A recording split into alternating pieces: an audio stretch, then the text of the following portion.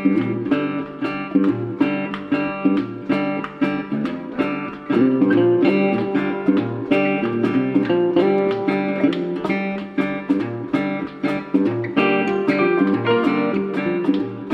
to the Live to Shoot podcast. My name is Jeff Dowdle, and I've been a licensed firearm dealer for the last 15 years. In this podcast, we talk about all things related to the Second Amendment, anything else going in the news, or anything going on in my personal life. So welcome. As promised, last week I did not get an episode out. It was a crazy week. We had my son graduated last Saturday. We went to my great niece's ballet dance recital on Friday night. She's 4. And then all day Saturday was tied up with graduation. Then my great niece stayed with us Saturday night. So we were busy and it was a lot of fun. Got to see all of our family, or most of our family anyway, but no time for a podcast. And really there wasn't a lot for me to talk about that I thought was of interest to anybody. But now we do. So just a couple updates from the last time we talked. So the first thing I want to update is the Supreme Court case, or the case that Amy Coney Barrett in the Supreme Court interjected out of the Seventh Circuit, where Illinois and then the city of Naperville have an assault weapons ban, and it had gone to the Supreme Court, or gone to the Seventh Circuit, and the plaintiff decided to go directly to the Supreme Court to ask for them to interject on the case before it was actually processed through the Seventh Circuit.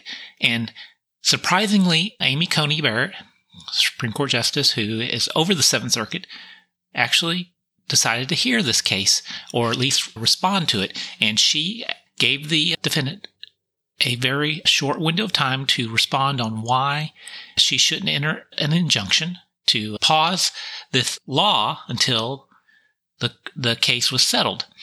And unfortunately, when it came back, she allowed them to go ahead with the injunction, or go ahead and didn't issue the injunction. I apologize for that.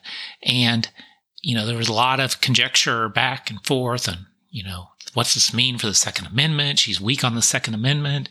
The left is celebrating, the right is wringing their hands. And from the people that I follow and listen to, the scholars around Supreme Court and legislation and judicial matters, said that it would have been really surprising if in the middle of a case at the appeals court, if the Supreme Court actually stepped in. They don't do that. They want all the legal issues to be negotiated or heard before it comes to them. But it was interesting that Amy Coney Barrett took an interest. So that is positive, but we can wait. We can expect, though, that this case is going to make it to the Supreme Court in one way or the other, and the Supreme Court's going to probably hear it, and it could mean it could wipe out all of these assault bans that we have going on. So not great news, but wasn't devastating, and really would have been more shocking if she had done something, apparently. Now, the next item is the pistol brace rule. And we are, as of the recording of this, 12 days away from the end of the grace period that has been issued. So, as a reminder, in January, a new rule went into effect saying that if a pistol brace is attached to an AR pistol, that makes that a short-barreled rifle, and thus it needs to be registered as an NFA item.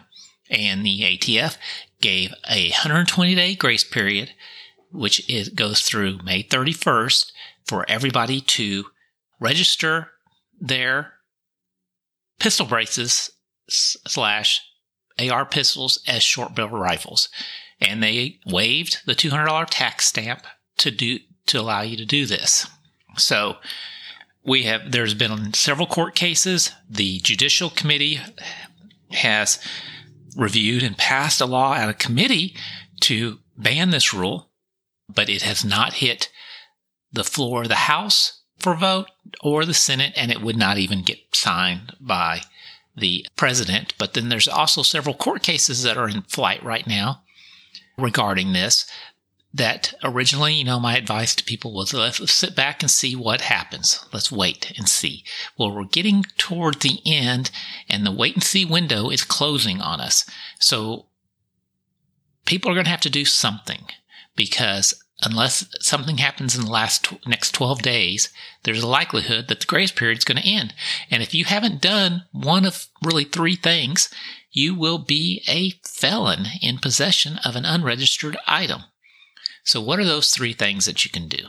This is the way I see it. And not everybody can do one of or all 3 of these, depending on what state you live in.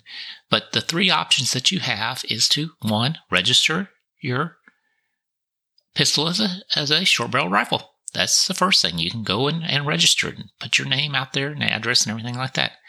The second thing is you can remove the brace and not attach it to the AR pistol. So the interesting thing about this, unlike a lot of the other items that have been ruled on, especially recently, like bump stocks and force reset triggers and auto key cards and solvent traps, all those types of things that we've seen, those individual items were considered machine guns or suppressors, such as the bump stocks said that if you have a bump stock, you are in possession of a machine gun. So you had to either destroy it or register it.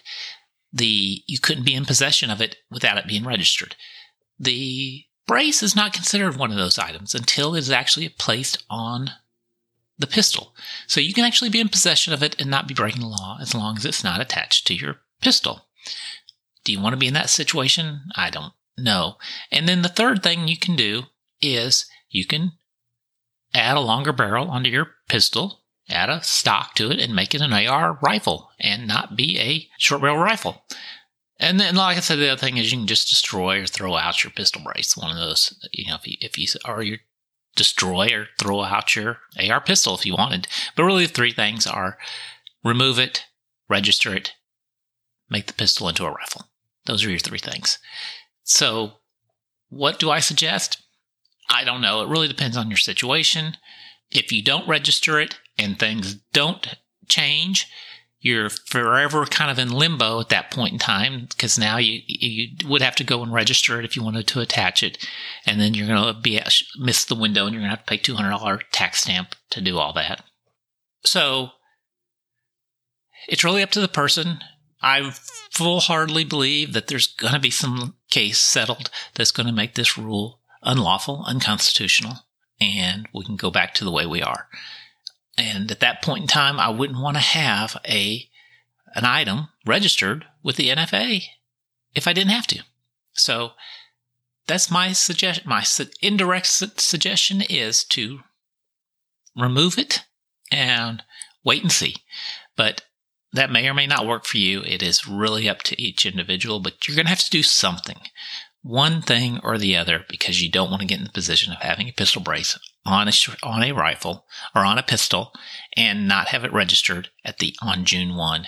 And then by some happenstance, some ATF agent comes kicking in your door and now that you're a felon. I don't know what's going to happen. I don't know how they're going to enforce this. There's a lot of unknowns on this, but again, we're down to 12 days, so something's going to have to be done. And that is my advice to you. We will sit and wait and see. But in the meantime, again, it just shows why we have to get rid of this administrative state, get rid of the ATF. We have got to start really clamping down on who we put into office and then what they do with the people that they hire. It is ridiculous. So I appreciate you listening. Thank you. Share this with other people. Do all those types of things. Follow, like it, do whatever you want. Appreciate it. Have a great weekend.